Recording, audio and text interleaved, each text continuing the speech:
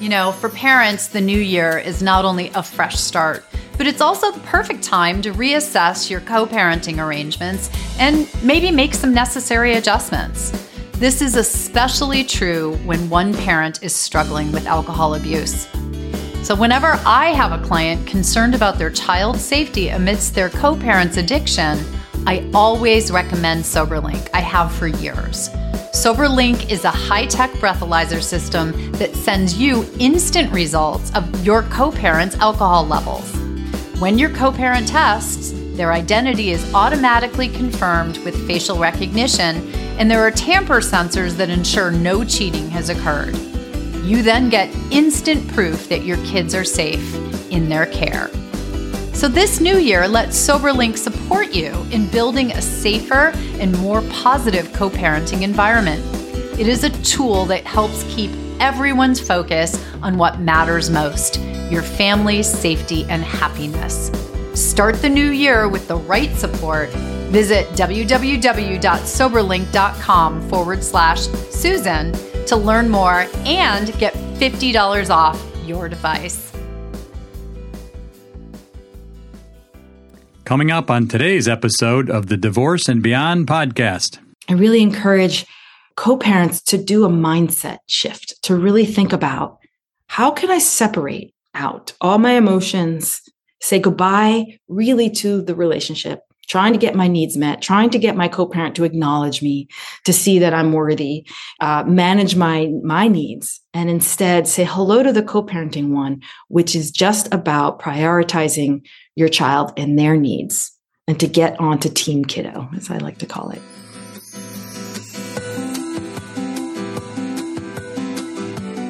Hello, and welcome to the Divorce and Beyond podcast. I'm Susan Guthrie, your host. As a top divorce attorney and family law mediator for 30 years, I know what you need to know to get through your divorce, and most importantly, how to move beyond it to thrive and transition to your new future.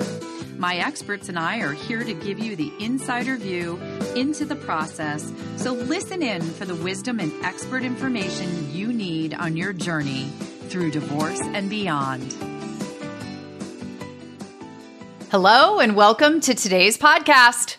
I'm Susan Guthrie, your host, and listeners, welcome back. We are in January, which we've talked about is Divorce Month, or known as Divorce Month, because what we have found historically in the industry is that many people at the beginning of the year, for a variety of reasons, find that divorce is in their future, or they're thinking that divorce might be in their future. And so they're looking for information, which is absolutely the right way to go about it. So one of the things that I'm trying to do for you all this month is to bring you some of the top experts on the topics that you will have at the top of your mind if divorce is in your future. So today I'm so delighted to have with me a wonderful new guest, and it's very exciting and perfect timing because her brand new book just came out. She is a therapist and a co-parenting coach and mediator, so she's got a lovely triumvirate of background here. Her book is called Cooperative Co-Parenting for Secure Kids: The Attachment Theory Guide to Raising Kids in Two Homes. Her name is Aurisha Smolarski, and she's joining me today. We're going to help you help your kids not only just manage divorce. I mean, this isn't just really, I think, Aurisha, for parents going through divorce. These are for all parents, because what we want, right, are secure kids. And your book is just a wonderful resource. So thank you so much for joining me. Thank you, Susan, for having me. This is going to be a wonderful conversation for my listeners and anyone, because we know that when people are finding out, parents are finding out that divorce is part of the future, the number one thing they Google, their biggest Google search by far, is how do I not mess up my kids with this divorce, or some variation of that. Parents are worried. This is, a big, huge factor. I just had Kate Anthony on talking about how hard it is to make that decision to divorce. And one of the biggest things that parents struggle with is that, what is the effect going to be on my kids? What will this do to my kids? But if they now know, yes, we are going to be separating into two households. That's exactly what your book's about, right? The Attachment Theory Guide to Raising Kids in Two Homes. So what was the genesis of wanting to write this book? So my daughter likes to joke, like, if it wasn't for me, you wouldn't have written this book. And I'm like, you're absolutely right. So there's sort of this image and this moment in time that always comes up for me when people ask me this. It's that day that I walked into the kitchen. It was probably about maybe a few weeks or a month after, my co-parent moved out of the house. And, I saw my daughter there. She was about 6 years old and she's looking down. And as I move closer to her, I can see like a little tear coming down her cheek. I kneel down in front of her and I look into her eyes and I'm like, what's happening, baby? What's going on? Now more tears are coming out. And she's like, I just feel so all alone in the woods. And that was the wake-up call that I needed, that she was struggling. My co-parent and I, it was a mess. It was, we had never done this before. Obviously, we didn't know what we were doing. We were, engaging in tension and conflict in front of her. And I realized that I couldn't rely on my co-parent, obviously, to make changes. So I had to look towards myself to learn how to engage and behave in ways that would decrease the tension. And so, of course, I went to the internet and looked for resources on how do I do this relationship, because a co-parenting relationship is still a relationship. But I found that there really wasn't a lot of information on the how to be in a co-parenting relationship. There was a lot of information on what to do and what not to do. And so I was like, okay, well, I guess I need to figure this out on my own. So, as a therapist, I looked towards what I knew about, relationship principles and attachment theory. And I started to apply it to my own co-parenting relationship, and it started working. We were able to move towards more cooperation, and the tension decreased. And then I noticed that my daughter started to feel more at ease. And I even got really positive feedback from my mom friends who were like, wow, your daughter seems so happy. She's thriving. Like, what's your secret? So, I figured, okay, well, if I needed this information, most likely co-parents who are also on this journey need this information. So with a lot of encouragement from my colleagues and my friends, I decided to write it all down. So this book is a culmination of my own experiences, my own expertise, and what I know about relationship and attachment theory, and put in one place to provide a pathway for other co-parents to create a secure foundation for their kids so that their kids can thrive also. And I just want to say to you, I've been lucky enough, you sent me a copy of the book while you were in the editing process, and I loved it. I wrote a testimonial for it. You just let me know it's on the back cover, which I'm delighted to hear, because this is a resource. I've been around, this divorce space, dealing with parents who are going through this process and struggling very honestly with it. And as an attorney or a mediator, I didn't have a lot of skills or resources to give them. And I do say to my colleagues out there, this is a book that you're going to want to be sure that your clients have if they have children from the get-go, and that's one of the reasons I'm so delighted we're talking about this in January, where we know that people are starting their process very often, because this is information that could very easily change the course for the better of how this entire process will go for this family. And one thing you just said there that I want to hone in on, because I think this is really important. You said, I couldn't count on my co-parent to make the changes, so I turned to myself. And there's so much empowerment in that, in realizing so often people get stuck on, well, I can't make them behave. My co-parent, not the children, folks. I can't make my co-parent behave.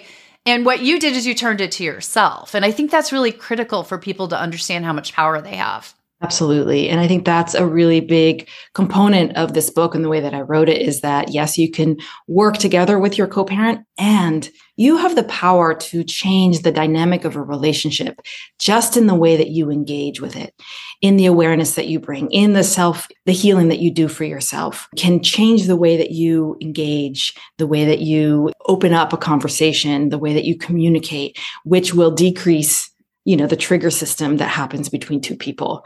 I like to look at the beginning phases of like what's happening at that critical moment when you're moving from a romantic relationship and having to go into a co-parenting relationship. And that's where all the conflict and all the emotions live.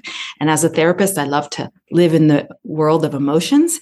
And most often underneath all of our behaviors are emotions. And they're not always just about what's happening right now. Most often they're linked to our pasts, to our past traumas, to our past wounds, to the ways in which our parents couldn't meet our needs, the ways in which like now your spouse couldn't meet your needs. And so now here you are dealing with a separation, and there's so much anger and hurt and resentments that are alive and well. And a lot of that plays out in the ways that we're interacting.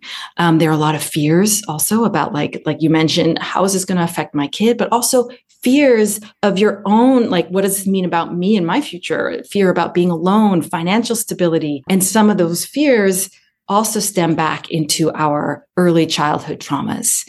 There's also a lot of shame that plays a really big role. Shame is this sort of silent underbelly that makes us feel unworthy or not lovable. And so people engage in more like control mechanisms or trying to, over exert their sense of power as a means to manage their own shame of being unlovable or unworthy, or maybe I'm not a good enough parent, or I don't want people to see that I'm, a failure, which I think happens also or comes from, the past. It comes from their experiences in that relationship, but also comes from our society. I think that there's such a stigma around divorce that perpetuates this shame stigma of you failed. Something's wrong with you. You're selfish. Look, you're hurting your kids. All of that is part of what creates so much division and conflict and fighting for proving that you're right or who's wrong, I think comes from the negative divorce narrative that is in our culture. And so part of the reason why I also wanted to write the book is I want to change that narrative. Like, let's talk about divorce is normal. I mean, 50% of marriages end in divorce. Half the people are going to be divorced. It's normal. Let's normalize it for ourselves and for our kids because of the way that we engage with ourselves and the internal messages that we hold around divorce is going to directly affect the way that our kids also view and feel being part of a two-home family system. So we get to change the narrative for ourselves, but also for our kids so they can feel like this is normal. This is not weird at all. There's nothing wrong with this. I don't have to be shy or, say like, feel like something's wrong with me or that something's wrong with my family. It's just that the family system has changed. It's no longer one home family system. It's a two-home family system. So I think that's really important to look at. It's a big piece of what's going on. And also the stress, there's so much stress that happens so much. And to realize that when we're in a stress state, our system goes into fight, flight, freeze, or fawn mode. And so trying to make a decision when you're in a high protective state, when all these different emotions are trading places in your body, you're not going to make decisions that are actually really good for your child. You're just in high protective, like I need to make sure I'm safe, which is all about you. So I really encourage co-parents to do a mindset shift, to really think about how can I separate out all my emotions, say goodbye really to the relationship, trying to get my needs met, trying to get my co-parent to acknowledge me, to see that I'm worthy, to manage my needs, and instead say hello to the co-parenting one, which is just about prioritizing your child and their needs, and to get onto Team Kiddo, as I like to call it. Team Kiddo is it's a great term, and something that, if that's in your mind or something even you and your co-parent can say to each other. I'm thinking of some friends of mine who every decision in their divorce, they said they would say, well, instead of what works best for me, what works best for you, what works best for our child, right? Everything was measured against that. And I think there's so much in what you've said here, but I'm thinking about that mindset shift that you just referenced, because this is something that is incredibly common for people, right? The very beginning part of divorce is a time of probably the highest and most intense negative emotional state. Kate and I talked about in our recent episode, right? There's inherent in the divorce process is a type of rejection, right? Nobody likes to feel that they've been rejected, that their needs weren't met. You've stated that so eloquently. Yet, it is probably for your children's sake the most critical time to make a mindset shift, which is that shift from romantic relationship to co-parenting relationship. Yeah. One thing you do in the book that I thought was so incredibly effective, and you do it early on, but you give the example of 3 sets of parents and how they manage communication. And it's a pretty typical, there's a couple that doesn't do it very well at all. There's a couple that's doing it all right. They've got some of it right. And then there's a couple that's doing it much better. But those are really pretty typical, but I would say most often for most people, they're in that space where I think you used earlier the word trigger. Mm-hmm. Because they're so highly emotional, almost every conversation contains triggers that escalate into a conflict cycle. Mm-hmm. What would you tell parents who are right in that moment, because we know people are right now, about being able to start making that mind shift change, how they break that cycle or not even enter into it in the first place? I mean, one thing that I like to offer co-parents right as they enter into my office, right at the stage, is sort of a visual representation of this mindset shift. And I call it the cooperative co-parenting triangle. So when the two of you were together, and I'm going to show you, Susan, what it is, but I'll try to describe it for people who aren't seeing the visual. When the two of you were together, you can put your thumbs together. It was just about you guys succeeding, right? And that was the romantic relationship, and everything in it was romantic. And that was your relationship. And then your child came into that system, and that's the upside down triangle. The two of you are still at the top of the food chain, and your child comes into it. Now, with this breakup, this triangle has to shift. It flips. Now your child is at the top of the food chain. They're at the top of the apex of the triangle. And the two of you are the secure base. Child can feel really secure that their, home, that their system is still solid. And then the sides of the triangle represent the quality of the relationship each of you are going to have with your child. And so this visual I hand to co-parents. I once actually had a co-parenting team, and their child came into screen for a moment, and she even did this, and she did the triangle and was just like, yeah. And it's just like something that you can, as you create your foundational agreement of, we want to make sure that we're committed to the well-being and prioritizing the needs of our child. You can use this visual representation of, are all of the decisions we're making right now, this specific decision, this, interaction, is this prioritizing the need of the child? And often, in those interactions, is exactly when you're going to be triggered, right? That's what would happen with me and my co-parent. He'd walk into the door and would, try to make a decision. And I'm like, this is not the time. And he's like, we can talk about it now. And meanwhile, my kid is hiding under the table because she's like, this is too much tension. I don't like this, right?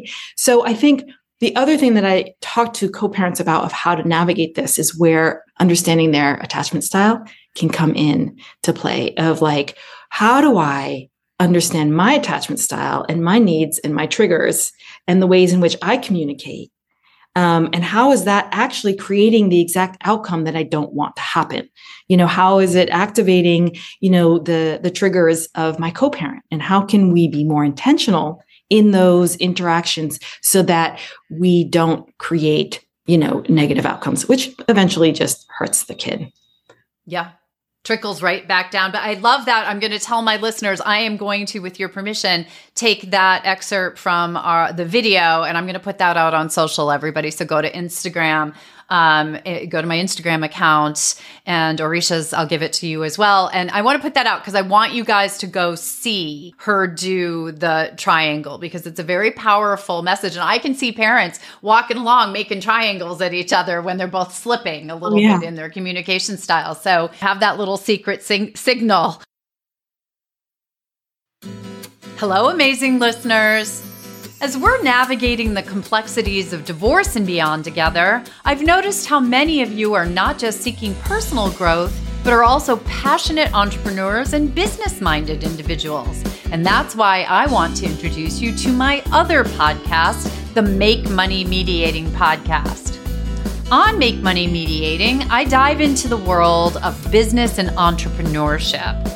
It's a space where I share insights and strategies on how you can thrive in your professional life, especially if you're interested in the field of mediation or law, but really if you are a business person seeking success in any field.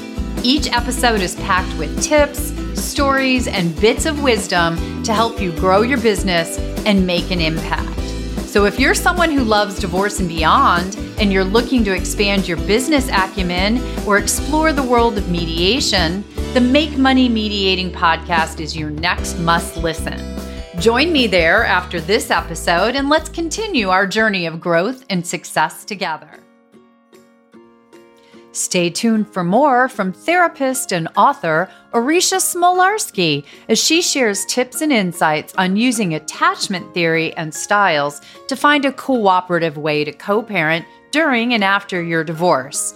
It's the best approach for your kids. Empowering co-parents and empowering individual parents to be able to understand their own emotional landscape, to understand their attachment style so that they can create a secure base and secure foundations for their kids so that their kids don't take on the burdens of divorce. And instead they can thrive and feel free in their lives today, tomorrow, and into their futures.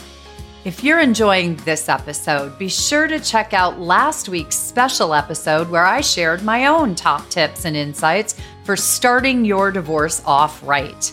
After more than 30 years in the business, I've seen people make the same common mistakes in the early days of their divorce, and this episode is designed to help you avoid them all. It is not divorce that harms your children, that harms kids, that leads to bad outcomes for kids of divorced parents. It's how you handle the divorce. And now we return to today's show. You just mentioned here the key to understanding the triggers and learning to avoid them or work around them or not pull the trigger, shall we say, comes from attachment theory and understanding each attachment styles. And one thing I do say to clients in many different instances in a divorce process is one benefit two people have, although they don't think there are any benefits as they're going through this process, but is that they know each other pretty well, right? They understand each other. They may not have put a lot of thought into each other and each other's needs and all that. Usually that has, maybe they did it in the early days, but it's devolved. But if they spend some time and know what to be looking for and thinking about, i.e. if they're thinking about attachment styles, et cetera, they often do have a lot of information that can be helpful to both of them in this. So can you walk us through attachment theory and why you say this is the basis for cooperative co-parenting? Yeah. So, as I mentioned before, the co-parenting relationship is just as valid a relationship as any other, as a marriage, as dating, as a friendship. And so attachment theory actually explains our behavioral patterns that we see happen in any relationship. It explains, why do we do what we do? Why do I get triggered by what that person does? And so attachment theory, just in a nutshell, was developed by John Bowlby in the 50s, and later Mary Ainsworth in the 60s came in and made some significant contributions in terms of the way that we understand attachment theory today. So it's based upon the principle that human babies have an innate biological drive to seek protection, to connect, to seek care, comfort, and protection from their primary caregivers, who are their early attachment figures. Right. As we grow older, as we turn into adults, our attachment figures then become our romantic partners. So depending on how present and available and consistent our caregivers were to meeting the child's needs for, emotional attunement, let's say when they're scared or during a separation, or, making them feel like, oh, they're available. The child is going to develop adaptive strategies in order to get their needs met. And these are needs that are based in survival because a child depends 100% on their parents for survival. There are 3 basic attachment styles that can explain these different patterns of behavior that I explain in a lot more detail in the book. There's secure. Secure attachment is when the parent was very consistent, was available, responded to their child's needs. They felt safe, seen, and understood. And they knew that they can count on their parent to be able to soothe them. And so the child develops a sense of security in the world. They have a sense of confidence. They learn how to self-regulate. They can navigate difficult situations such as a divorce more easily. And they, have a healthy self-esteem. And these kids as adults then will be able to navigate a divorce or a separation with much more ease. They have a sense of lovability and worthiness. And so they can, move through, the divorce and not necessarily put harm onto their kids. The other one is avoidant. So someone with an avoidant attachment style probably had a caregiver who wasn't very present or wasn't reliable. They may have minimized their emotions or their needs, may have punished them for having needs, or minimize the fact that they are sad or scared. Just like, don't be a crybaby, go to your room and, when you figured it out, come back. And meanwhile, the kid is like, oh, it's not safe to have emotions because I lose that connection with my parent. I need that connection and that love in order to survive. So I'm going to do something. I'm going to shut down my own emotions. I'm going to learn to become self-reliant, and being independent is the way to go, because if I don't need anyone, then I'm not going to continue to feel that pain of rejection every time my parent isn't there to meet me, or anytime I get like high expectations from them. And then if I don't meet those expectations, that must mean I'm unworthy in some way. I'm bad. And so as adults, these people tend to have difficulty in expressing their emotions. They don't do well with, intimacy or connection. And during a breakup or a separation, they may, act as if the relationship never mattered. They may start dating really quickly as a means of, managing their own emotions. They don't communicate very well. Sometimes, texts may take, days for them to respond because they need more time to process information. That definitely plays out in the interactions in co-parenting relationships. And then you have the anxious ambivalent attachment style. And that child may have had a caregiver who was inconsistent in their availability. Maybe the parent was present sometimes, and maybe the parent was preoccupied with their own emotions or their own needs, or maybe they turned situations or the child's needs into their own and prioritized their own. So the child learned that they had to, either over exaggerate their needs to get them met, or maybe they had to people please or, take care of the parent's need in order to get their own need met. And so as adults, these kids tend to need a lot of reassurance from external sources. And they tend to come into relationships with a lack of trust, scanning always like, when's the shoe going to drop? Not sure I can, feel safe in this relationship, looking for like when the next abandonment is going to happen. And in breakups, they tend to cling, a little bit longer to the relationship than they should. They wear their emotions on their sleeve. Maybe they engage in a lot more external anger as a way to either remind themselves of why they don't want to be in the relationship, or just to maintain some level of connection. So I find that when co-parents can start to identify what is my attachment style, my patterns that existed way before I even met this person, and my triggers, then you can start to develop more self-compassion. And then you can understand and be more aware of your co-parent's attachment style so that you don't activate and trigger the landmines that will just put you right into the situation that you don't want to be in. You don't want to trigger the avoidant co-parent to shut down and to ignore your texts. Yeah, because then that's what spirals out of control. And for all of you out there listening, right, that is why the book's subtitle subtitle is The Attachment Theory Guide to Raising Kids in Two Homes, Cooperative Co-Parenting for Secure Kids, right? We're going for secure kids here. Right. And I would say, my experience of the human race is that we have less in the secure group and more in one of those other two groups than it's not like equal distribution amongst the groups. But once you have that insight,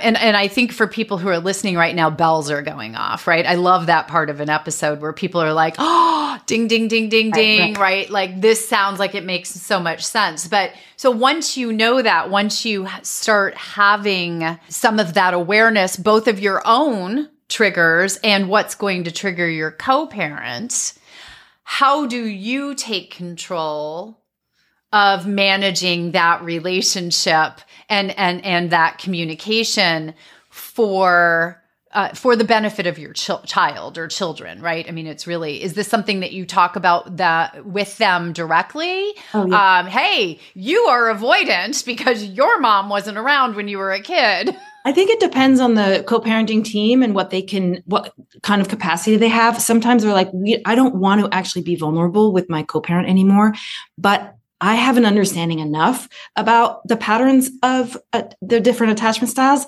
that I'm constantly gathering that information. And I utilize that in helping them create strategies of communication that's actually going to meet their needs and not trigger each other. So for example, I had a co-parenting team come in and one of them was like, I just want him to be more involved. I text him. I want him to the teacher keeps wanting us to meet and he's not responding. And, I want us to make decisions around what color shoes we should have for the kid. And so there's a whole litany of things of all the things she wants. And I'm like, yeah. And he's sitting there like, yeah, all of that is happening all at the same time. And I can't keep up. She sends me these texts all the time during work. And I just, I've told her I can't respond to all of them. And she's like, I just want you to be more involved.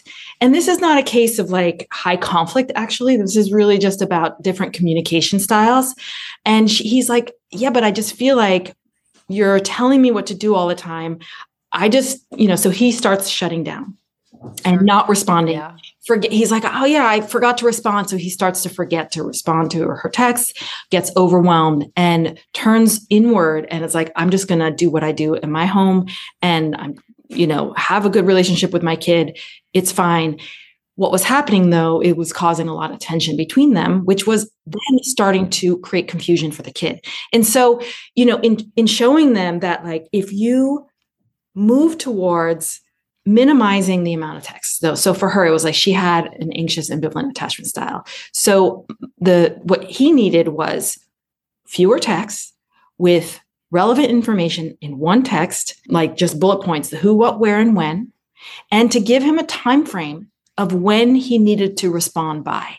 Then he could look at it and see, okay, I have 2 days to respond. So in just giving her the got it, thumbs up, I'll let you know by Friday at 5 p.m., calmed her system down and allowed her to feel seen, heard, and that she would get information by a certain amount of time, which decreased the amount of text that she was sending out. It was the amount of text and him not responding that had her keep actually sending more text. And then he was getting more overwhelmed. So they were creating the trigger system, right? Right. So that immediately shifted the dynamic like night and day. That was it. Actually, they were like, good, we got the system. We know how to do this, so that was an easy one. But that's an example of how, in understanding their attachment styles, because she needed like to feel validated in the response and the connection. But once she realized that was actually causing the negative outcome that she didn't want, the ignoring her. Right.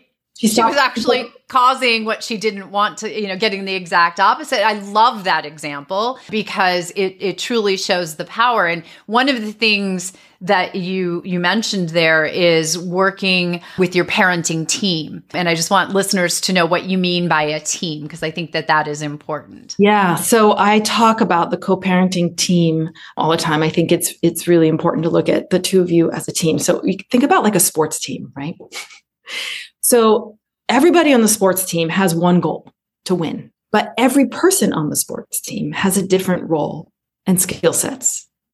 And so if you think about your co-parenting team as two people with the same goal to raise a healthy and happy child, but both of you bring in different skill sets, different values, different styles of doing things, and that you enhance each other and that you both have value to the outcome of your child. And you can acknowledge that, as opposed to fighting who's right and wrong, or like whose values are right and whose parenting style is right or wrong. It's more about how can we work together to enhance our different skill sets where we, excel, and maybe where we have some challenges. You can fill in the blanks of that. And in that way, you're both working towards the same goal, which is your child. And your child feels that. They innately feel my parents are working together, which is what every single child wants.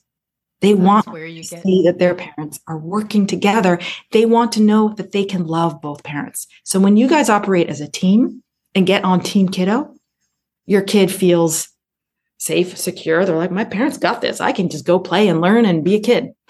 Be a kid, right? And that's the secure kid that you're trying to raise. And you as parents have a lot of power behind that to do that. So for parents who want to get on Team Kiddo, let's talk about how to get the book. It just came out. Congratulations. I know with all my friends who are birthing books these days that how much work and true sweat, blood and tears goes into that. So congratulations to you.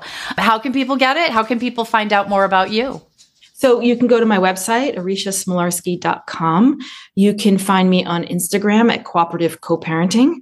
And you can buy the book anywhere that you buy books. Just type in Cooperative Co-Parenting Aurisha. You don't even need my whole name. And it will show up. And then you can order it from anywhere that you prefer. I highly encourage you all, and to my colleagues, I encourage you to get multiples of these books so that you can hand them out to co-parents, or just do what I do with Christina McGee's book. I'll start doing this with Aurisha's book as well when I work with a parenting team, because I like the team concept. So when I work with the parenting team, I just ship them straight from Amazon to my clients. And I tell you, it really goes a long way to not only making clients feel supported, because you're giving them resources as a mediator or as an attorney or as whatever your role in their world might be, but it also will help you in the end, because if your clients are better able to manage their interaction and their communication, it's only going to help their divorce process be better. So it's a win-win for everyone all the way around, but most importantly for the kiddos. And that's why you did this. I know. That's why. And I just want to remind every person out there that it can feel very disempowering to feel like, how do I do this? Right. And I just want to remind you that it only really takes one parent to create a secure relationship with your child. And that security is on a continuum. This podcast and the information in the book is about learning and creating more awareness so that you can be a better parent, so you can be a better co-parent, so that you can create a secure child. Even if you see some insecurities in there, that's okay, because it is on a continuum. You can move towards creating more security in your own home. That's all you can control. And I think, when I was able to realize that, that's when it became easier in a way. I was like, I can do this. So so this book really is about empowering co-parents and empowering individual parents to be able to understand their own emotional landscape, to understand their attachment style, so that they can create a secure base and secure foundations for their kids, so that their kids don't take on the burdens of divorce. And instead, they can thrive and feel free in their lives today, tomorrow, and into their futures. What a great note to end on, right? Exactly what we're looking for. Aurisha, thank you so much for joining me, for writing the book, for putting this out there for people. I highly encourage, again, all my listeners to get this book. If you have friends who are going through divorce or family members and they are parents, this is the book. The earlier they get this in the process, I promise you, the better it will be for everyone, but most importantly, Team Kiddo. So thank you so much. Thank you so much, Susan, for having me. This was such a great conversation.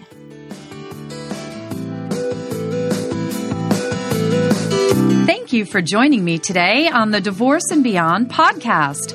I hope you found some information and inspiration to help you on this journey. Please join me every Monday at 6 a.m. Eastern Standard Time for a new episode.